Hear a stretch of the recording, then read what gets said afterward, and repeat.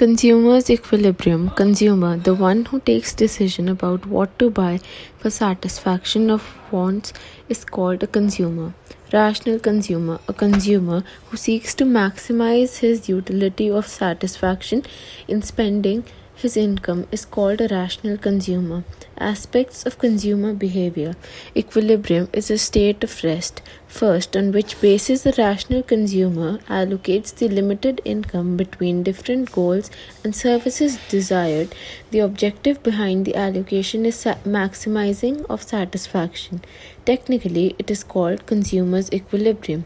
Consumer's equilibrium means that allocation of income by a consumer on goods and services he buys, which gives him maximum gain of satisfaction. There are two consumer equilibrium approaches.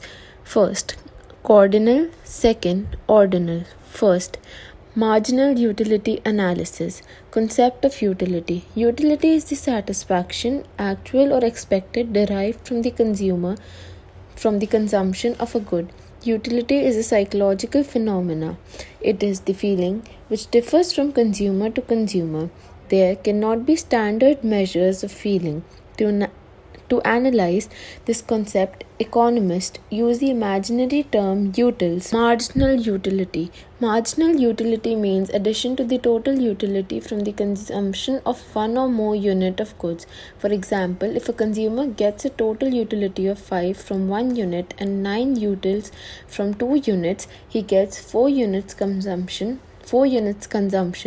of the second unit. So marginal utility of 2 units of good is 4 or rupees 4. Total utility refers to the total satisfaction obtained from the consumption of all possible units of a commodity. Law of diminishing marginal utility. Law of diminishing marginal utility states as the consumer consumes more and more of one good, in addition to the total utility obtained goes on decreasing. Indifference curve analysis. An indifference curve is a locus of different combinations of two goods the consumer consumes when each of the combination having the same utility. Properties of indifference curve.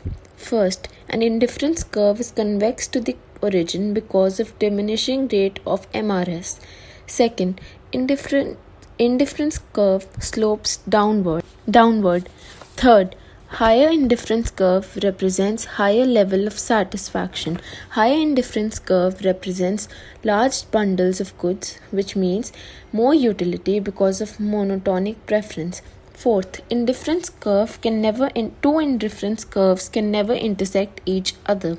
As two indifference curves cannot represent the same level of satisfaction, they cannot intersect each other.